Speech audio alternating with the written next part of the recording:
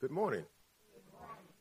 If you'll take your Bibles and stand, turn to the book of Psalms, Psalms 143, or you can follow along on the screen. Psalms 143. Verse 1. Hear my prayer, O Lord. Give ear to my supplications. In your faithfulness, answer me, and in your righteousness. Do not enter into judgment with your servant, for in your sight no one living is righteous. For the enemy has persecuted my soul. He has crushed my life to the ground. He has made me dwell in darkness, like those who have long been dead. Therefore my spirit is overwhelmed within me. My heart within me is distressed. I remember the days of old. I meditate on all your works. I muse on the work of your hands. I spread out my hands to you. My soul longs for you like a thirsty land. Selah. Answer me speedily, O Lord. My spirit fails. Do not hide your face from me, lest I be like those who go down into the pit. Cause me to hear your loving kindness in the morning, for in you do I trust. Cause me to know the way in which I should walk, for I lift up my soul to you. Deliver me, O Lord, from my enemies. In you I take shelter. Teach me to do your will, for you are my God. Your spirit is good. Lead me in the land of uprightness. Revive me, O Lord, for your name's sake. For your righteousness' sake, bring my soul out of trouble. In your mercy, cut off my enemies and destroy all those who afflict my soul, for I am your servant. May the Lord add a blessing to the reading of his word. You may be seated. So good morning, all. Good morning. Let's pray. Heavenly Father, we thank you for this wonderful day that you gave us. We receive it as an expression of your goodness toward us, because there's no merit that we could present to say that we are deserving of it. So we just thank you. And all of this perfection, oh God, we're reminded of who you are. In the name of Jesus, amen. Thank you, brother. Now, one of the advantages of me standing here is I'm a little bit closer to the clock than I would normally be. Not that that's going to matter. This is where I started. If life sucks. And it didn't take very long before it became obvious that if is entirely not only inappropriate, it is inaccurate, is when. By the testimony of Job, he said, man is born unto trouble. And as if we didn't get it then, he later says, man that is born of a woman. And let's make sure, is that anybody not included in that? Man that is born of a woman is a few days, and those days are full of trouble. Yeah. Now you're looking at me and you're saying, oh, what do you know about trouble? Got your good looks, your health, a wad of cash. You don't know nothing about no trouble. Wrong. Because I too am included. You don't get out of here without having experienced life when it sucks. By the way, as I was listening to Brother Edison, I thought, wow. I mean, he was.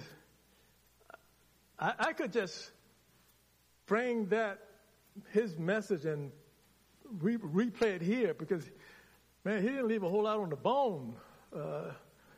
So see this as a supplement to the message that we heard from Brother Edison, talking about pressures of life, how that is analogous to a diamond, how that from that pressure of carbon, and miraculously it produces this beautiful diamond that we appreciate.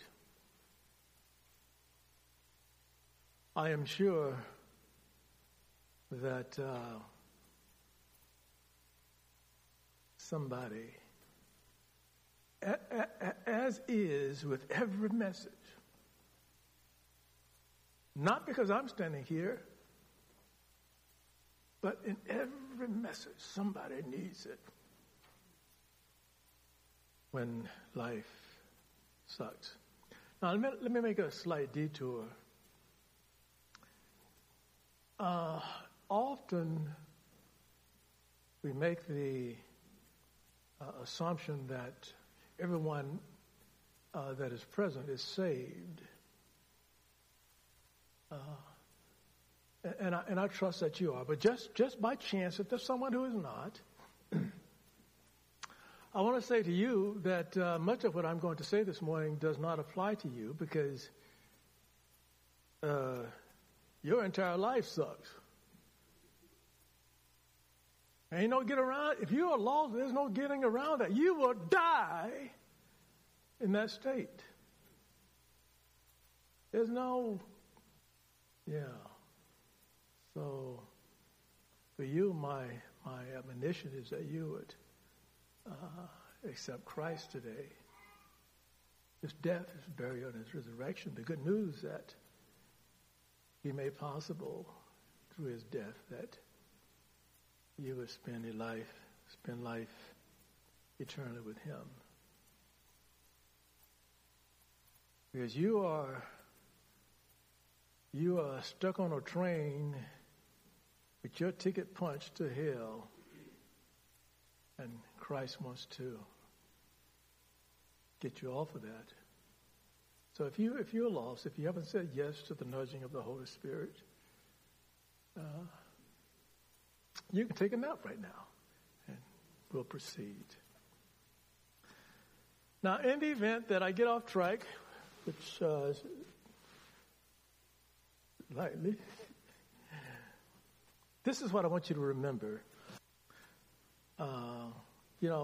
I don't know, for whatever amount of time that I'm standing before you, I realize you ain't going to remember much of what I'm going to say. I know that. You're not hurting my feelings. And most of us, we're able to grasp, just one kernel at a time. So if I throw too much out there, if you can't relate to it, if the Spirit is not, remember this. The solution to any problem we encounter in this life rests with Christ. But I don't care what the problem is. I don't care what color it comes in, how it's shaped. Any problem that you encounter in this life, the solution to it rests with Christ. Okay. So when you get home and say, what did I got to preach about? They're yelling and screaming. What did you preach about? This is what it was about. In our effort to unravel the challenges that go with life, it often puts the person's head into a spin,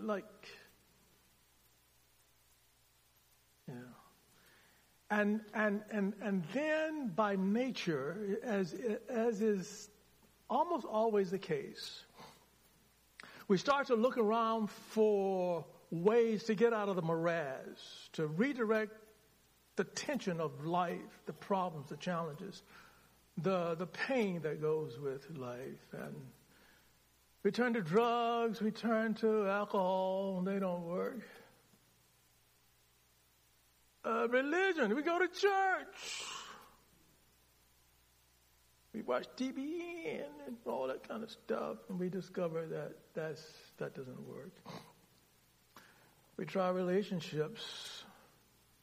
Have you ever gone to a wedding and they exchange a lot of times, they write each other, vows. And somebody's going to say, "Oh, he completes me or she completes me." You're in trouble. You just don't know how big if you're looking for him or her to complete you, you are dead in the water. I know. Y'all looking at each other. Everybody's all giggly-eyed and everything. But, and then when that one don't work, you find another one to complete you. And another one. And another one. And then we go to the psychologists and the sociologists and all those other guys, and they look in their books and they say, "Here, do A, B, and then C, and then when you get to Z, what do you do? Because you're still screwed up." Science, yeah. Well, surely, let me show you how naive I am. When all this mess started about multiple, countless genders, somewhere in the back of my mind, I said to myself, surely the scientists are going to come to the forefront and they're going to straighten this mess out. There are but two. And we know what this chromosome business is all about. I'm still waiting for them to show up and say, "Cut this foolishness out." You know what they did? They created new medical specialties to affirm and to support and even promote this craziness. Man, that science business didn't work. God did it. And so, this is going to disappoint some of you. I know you can't wait for this to roll around. So then we naively turn to... Now, I'll tell you what. One thing about this, the problem is solved. It's done. Now you got to stand before God. And so we crossed that off, and wow. Whoa. You think that's going to fix it? All we got to do, the solution lies in a voting booth. So we are back where we started. None of that stuff works. In fact, it often causes the problems to get worse. So, let's go to our text. If you would, please, you can go back to Psalms 143. One of the things that is looking at this, one of the first things you learn when you become a preacher, to say, well, if you're looking at any particular text, it's helpful to appreciate the context or the background of whatever the text is. And so I usually follow that advice. And in this particular instance, one of the things that occurred to me is that theologians and I suppose preachers too, one of the things we struggle with is saying, "I don't know," because we don't know the context of this particular passage. And so when you consult the theologians, they use these qualifying words like "it seems" or "it could have been" or "possibly." You don't know what you're talking about. You're just guessing. But what we do know is that whatever is there, God tells us everything we need to know. Yeah. And so this passage is no different. But it's clear that David was screwed up. I mean, big time screwed up. I mean, bullet to the head, kind of, well, they didn't have bullets, did they? Okay, so arrow to the head. Yeah. Boy, then I go as far to say the kind of messed up that most of us in this life could never even imagine. Look at or think about 2 Samuel 12th chapter. There's the detailed account of a man in a deep state of depression. His child is sick. His baby is sick. I can think of a few things that would drive a person to a deep state of depression as much as losing a child. The only thing that would trump that is losing a baby. The only thing that would make it worse than that is knowing that it's your fault. So he cries, and he cries, and he cries, pleading with God, no! He was inconsolable. Those around about him were afraid to tell him, David, the boy is dead. And that on him was a pronouncement of judgment. David, the sword would not pass your house. Can you imagine a family where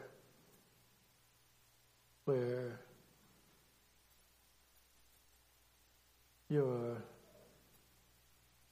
loved one is raped, your third son kills the second son? Can you imagine? Can you imagine one that you've committed yourself to and faithful and loyal to seeks to kill you? David's life was screwed up. That boy's life was sucked. So,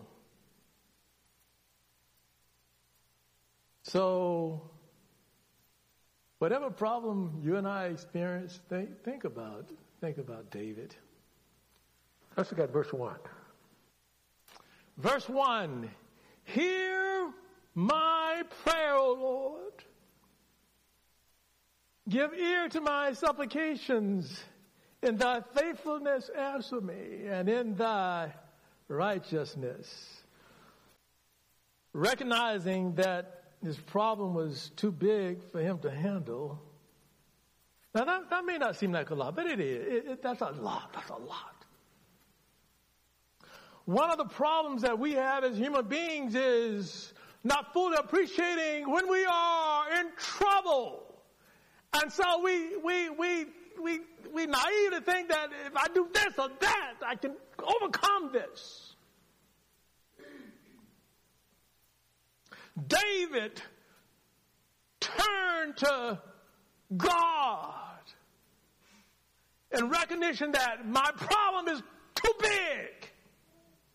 He turned to the only one he could call on for his faithfulness and righteousness. Who else? What else could appropriately wear the label of faithfulness?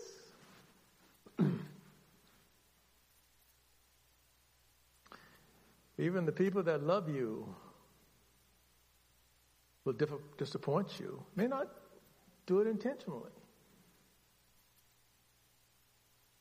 Because we don't control the universe, we don't control all the variables that allow us to say that we are a picture of perfection when it comes to faithfulness. And certainly not righteousness. So he turns to the only one, God. Here's why I know with absolute certainty that the U.S. and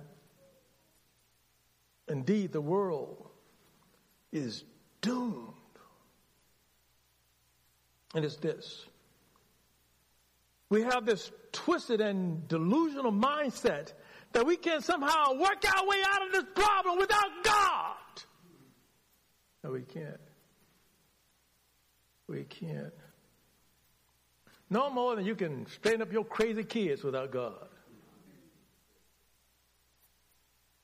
I know. My wife got crazy kids too.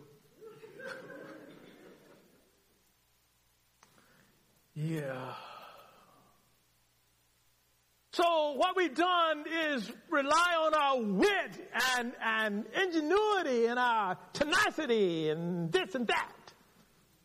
Not recognizing that that's like got us in the problem in the first place. Imagine this. Charlie shoots himself in the foot. And somehow he concludes that the solution is to shoot himself in the other foot. Even things out. What got us in this problem is the very things that we are now turning to get us out. That makes no sense. The signs all around us that we are going in the wrong direction. Everybody, we want our rights. We want justice. And we're going to take to the streets to get it too. And we have to destroy it. We're going to get it.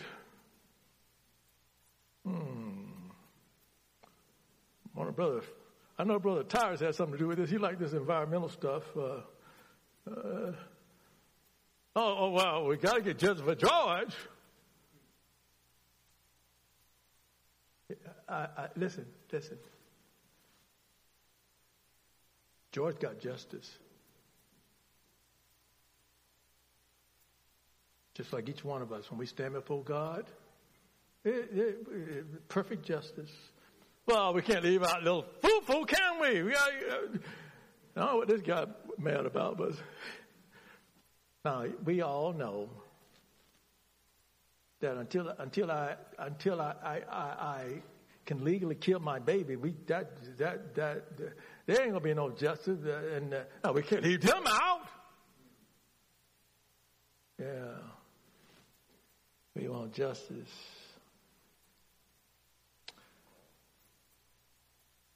Look at verse 2.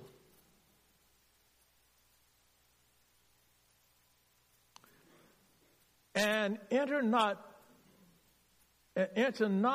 what? And enter not. He's saying, look, this is not what I want. Enter not into judgment with thy servant, for in thy sight shall no man living be justified. David had enough in him to know that of all the things he could petition God for, justice was not one of them. You see, a cry, a plea for justice presume a degree of innocence. This morning, our Sunday school teacher, Brother Porter, alluded to Romans 3:23, which we all know. For all have sinned and come short of the glory of God. Romans 3:10, for there is none righteous, no, not one. Ecclesiastes 7:20, there's not a just man upon earth that doeth good and sin not, not one. What I need ain't justice. Because, take a look here. The Lord looked down from heaven upon the children of men. Now you and I, our vision is kind of like this. We can see for the moment, and even that often incorrectly. You can see for the moment when he said he looked down, he wasn't just talking about the moment. He's the God of the past. He can see humanity past, humanity present, humanity future. And what does he say?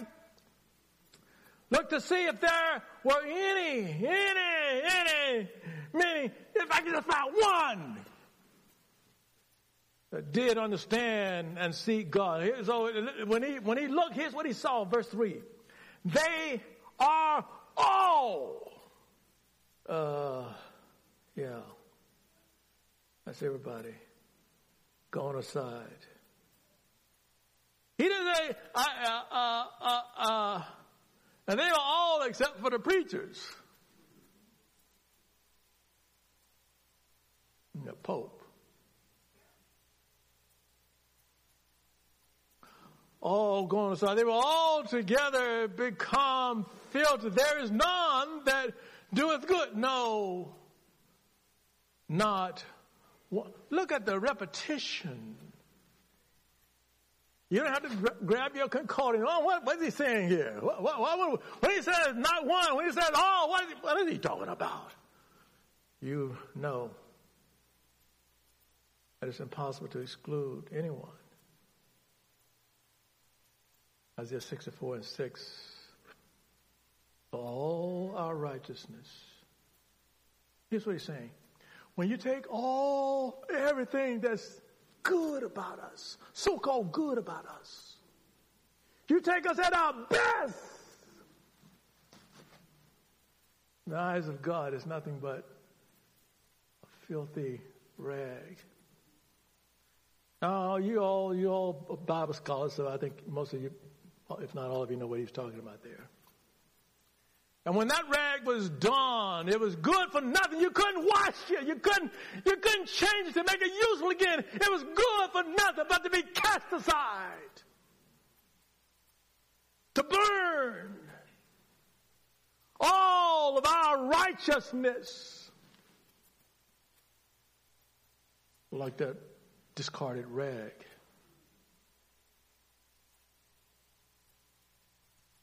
David's plea was not for justice.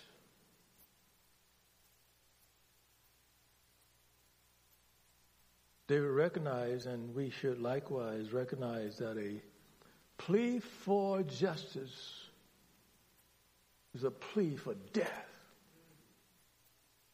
Lord, I want what's coming to me. I want my rights. What rights you got? The writer of Lamentations 3:22. It is the Lord's mercy that we are not consumed. For his compassions fail not. The next verse says, for they are new every morning.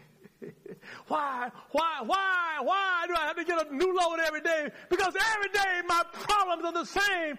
Sin. And in Psalms 14, 2-3.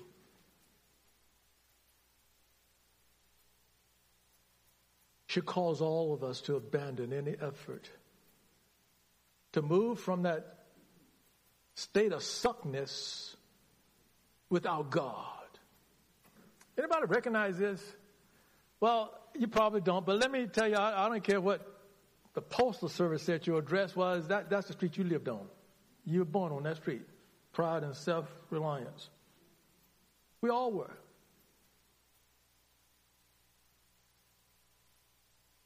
And that one way was one way to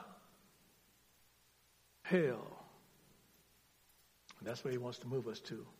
Mr. U-Haul, through the blood of Christ, I need to move. I need to relocate to a different street.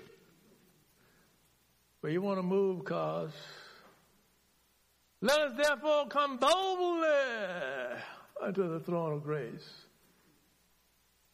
Now, that's not a boldness as if somehow I have some claim or some right or I have a reason to demand anything.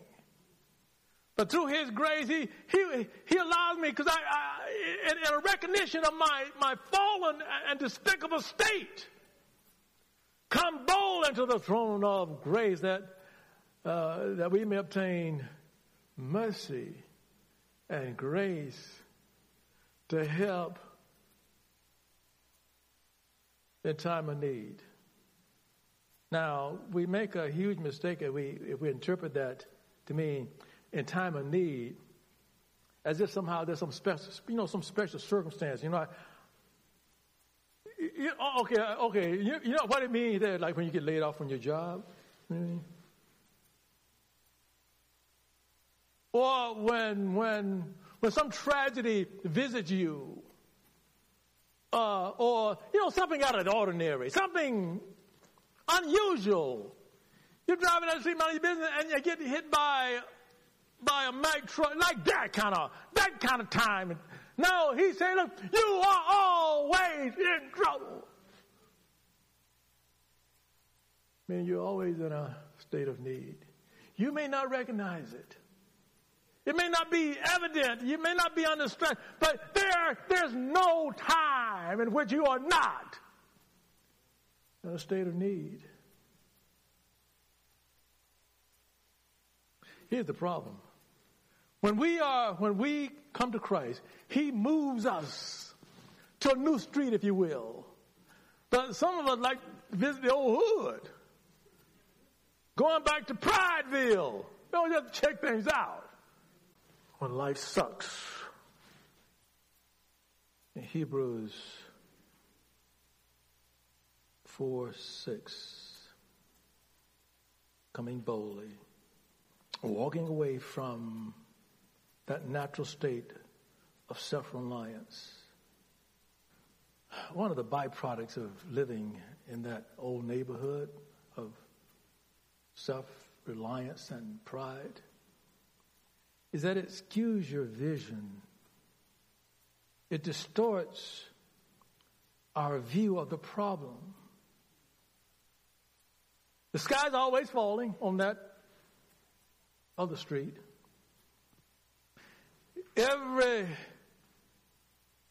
Everybody is out to get us. Every day is your worst day of life.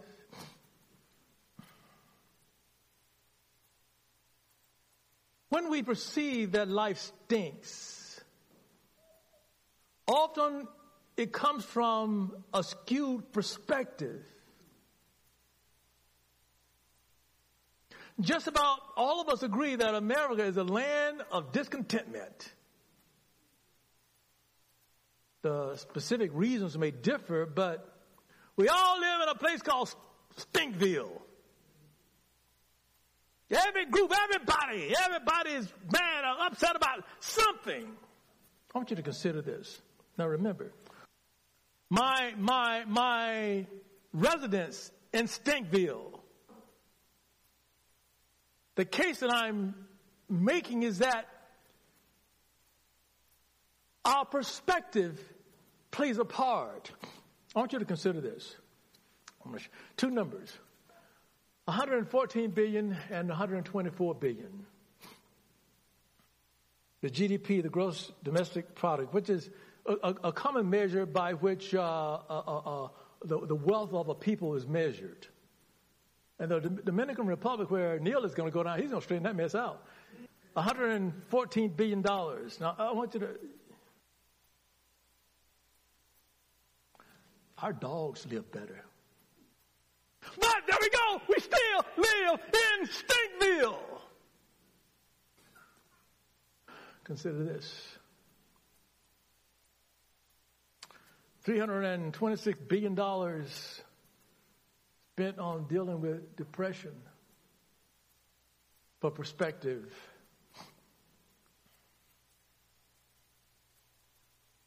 take the entire budget of the Army, the Navy, National Guard, the Marines, anything else having to do with the defense of the nation. That's almost that bill is about $370 billion. We spend almost as much because we just depressed. So now these commercials are running every place. This is not the only one.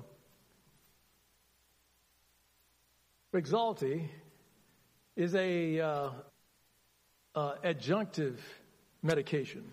So here's how it worked. I'm depressed, and by the way, I went and looked at the criteria, the clinical definition of depression, and I concluded I had it. Now I'm telling you, you go take a look. If you think I'm kidding, go take a look, and you'll discover you got it too. But don't worry, because the little boys in their little white jackets and the stethoscope, they got the answer. Take one of these. Take one of these. And you know what they discovered? Underlined, and I don't know if you probably won't be able to. I'll read it. Underlined, it says, a large study showed that 2 out of 3 people taking an antidepressant, underlined, still experience symptoms of depression. So comes along and says, don't worry, we got another pill to go with that other pill. Now this is what's crazy. These are the things to look for after they fix you, they give you a pill for depression, and then that don't work, so they give you an adjunctive pill after that. And on that second one, to fix the first one, the boost, this is what they say. Now remember, this is to fix the first one. Look for these signs. A depressed mood most of the day. This is supposed to make me well, but this is going to cause me to I'm going to be depressed most of the day. Feeling sad, empty, helpless, or on the verge of tears. The next one I have toward the bottom in yellow. Feeling worthless or guilty. And the very last one, thoughts of death or suicide. Wow. I thought, what if David had come along today? He went, David, get out of that funk. Here, take one of these. That don't work. We got enough to take care of the problem that was caused by that first one. By the way, I'm going to be very careful. Mental illness is real. Our pianist at the church we came from was bipolar. And I could tell when he was on his meds. Yeah. That's not what we're talking about. Take a look at this. In 2000, the bottom left, 2014, 2015, this came from the Department of Defense. Yeah. So what they do, every death that happens while a person is in the military, they note that and they keep data on that. In 2014, 2015, the leading cause of death in the military, and this is whether from hostile actions, from illness, from terrorist attack, whatever, it doesn't matter. Everything, you died. Somebody, in 2014, 2015, the leading cause of death in the military were accidents. Some soldiers shooting the wrong direction. Oh, that's my buddy. But look what happened in 2015. The leading cause of death in the military became not illness, not from hostility, not from homicide, but from self-inflicted deaths. What happened the next year? It got even worse. But you know how we are. We're going to fix it. We're going to fix it. We got a problem here. We're going to fix it. Run down to the wherever they got to keep the money. Give us some money. We're going to fix this problem. So we're going to call all the soldiers and go, hey, y'all stop killing yourself. The enemy's over there. Brother Ellison knows far more about this than I do. Okay, but don't worry. Next year comes up, we go, oh my goodness, what's happening here? You probably can't see the number, but it got worse. And the next year, you begin to see what? Am I the only one crazy here? Is this begin to look like a pattern? Oh, folks, we're in trouble. We are in big trouble. Just imagine where their state of mind has to be to the point where suicide makes sense. And these are the healthiest among us. Remember when we were running around chasing, COVID was going to kill all of us? It looked like the military was focused on the wrong thing. It wasn't COVID that was killing us. Okay, I'm almost done. When life sucks, God is not a man that he should lie, neither the son of man that he should repent. Hath he said, and shall he not do it? Or hath he spoken, and shall he not make it good? What does that have to do with anything? When one is in a state of presuming that everything about life is off track, there's some choices. I'm going to put them in one of four buckets. There may be 10, but I got 4. One can wallow in their miseries, which includes parading their circumstances as if it's a proof of some level of piety. You know that kind of person. Every time you come across, life is every day. And whenever you're saying you want to just go in the opposite direction, you're going to assign blame to others. Now, everybody in this room, most people in this room, we know that. We know causes. You know what's wrong. You know why. You know what causes problem is. He's black. You know that. Don't be sitting there like I'm crazy. You know that it's the white man that's keeping me down. Yeah. Well, worse yet, God. What's wrong? Why God is allowing this to happen?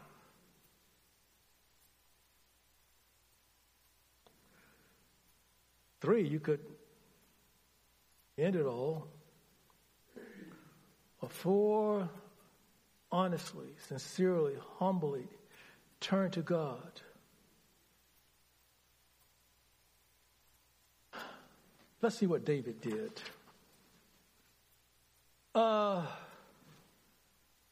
If I can find where I'm supposed to be. Some of you are saying, you better be quitting. No clapping. Look at verse 5 and 6. I'm almost done. 5 and 6, and I'll cut to the chase. 5 and 6.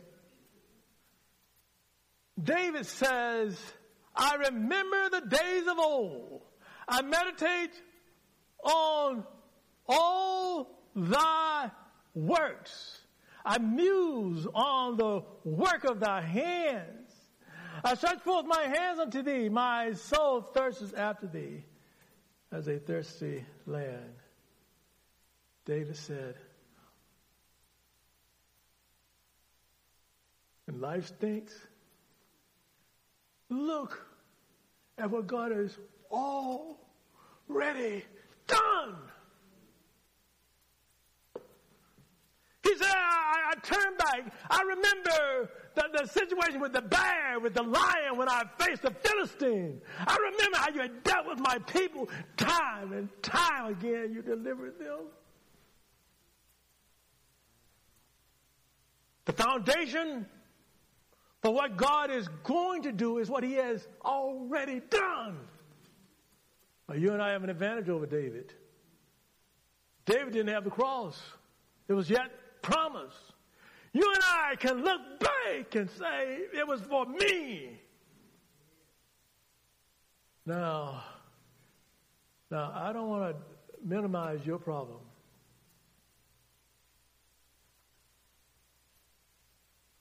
But the hardest thing in the universe, the biggest hole that you can imagine being in is simply being lost. It don't get any worse than that, than to be lost, headed for eternity without God. And if God save you,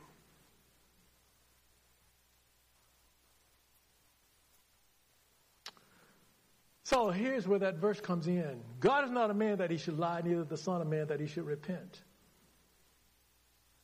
Hath he said it? Oh.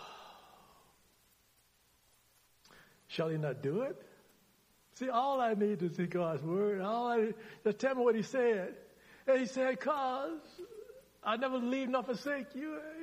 He said it. Shall he not do it? Or has he spoken? Listen, every check that God writes is good because he owns the bank. Okay, now is your time to impress Pastor that, for folks who've had the class. Be careful for most things. Y'all got those funny Bibles. I know those modern Bibles. Be careful, anxious, if you will, about the things that you can't control.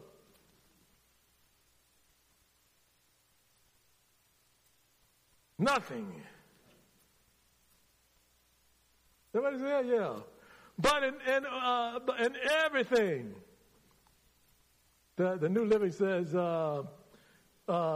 don't worry about anything, pray about everything, something to that effect. Everything. By prayer and supplication with thanksgiving, let your request be made known unto God. And then what? And the God of peace, which surpasses all understanding, shall keep your hearts and your minds. Now, yeah.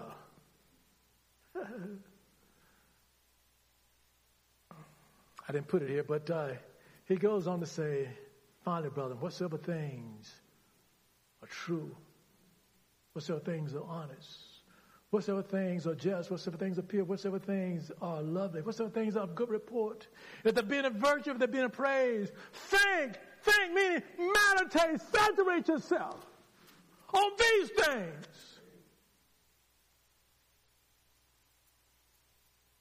The last part of the next verse says, and the God of peace.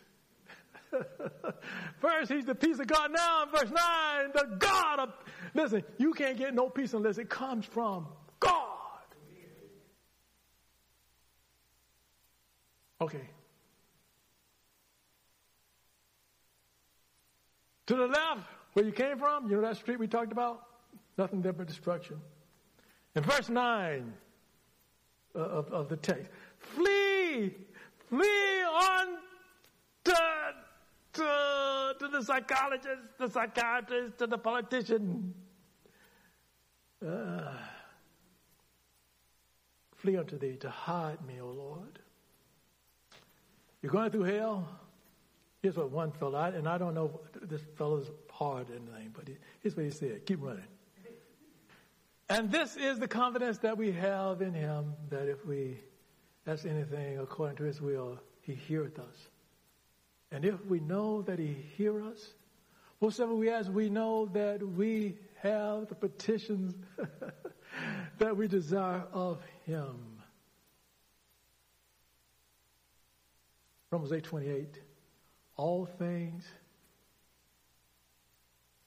we know that all things, I love that verse. It says, we know. The verse starts out by saying, We know. And I don't care what kind of version you got. Every one of them, I looked. King James, Old King James, New King James, NIV, Amplified, CSB, all saying, we know. All things work together for good to them. Yeah. You want to see the call? I'm the call. You. When life sucks, haven't done all to stand. This is from Ephesians 6 chapter verses 13 and 14. Haven't done all to stand. Keep standing. Because we have something solid to stand on. Let's pray. Heavenly Father, we thank you for even the challenges that we face. The walls are closing in and we see no way out. We are buried in a state of darkness.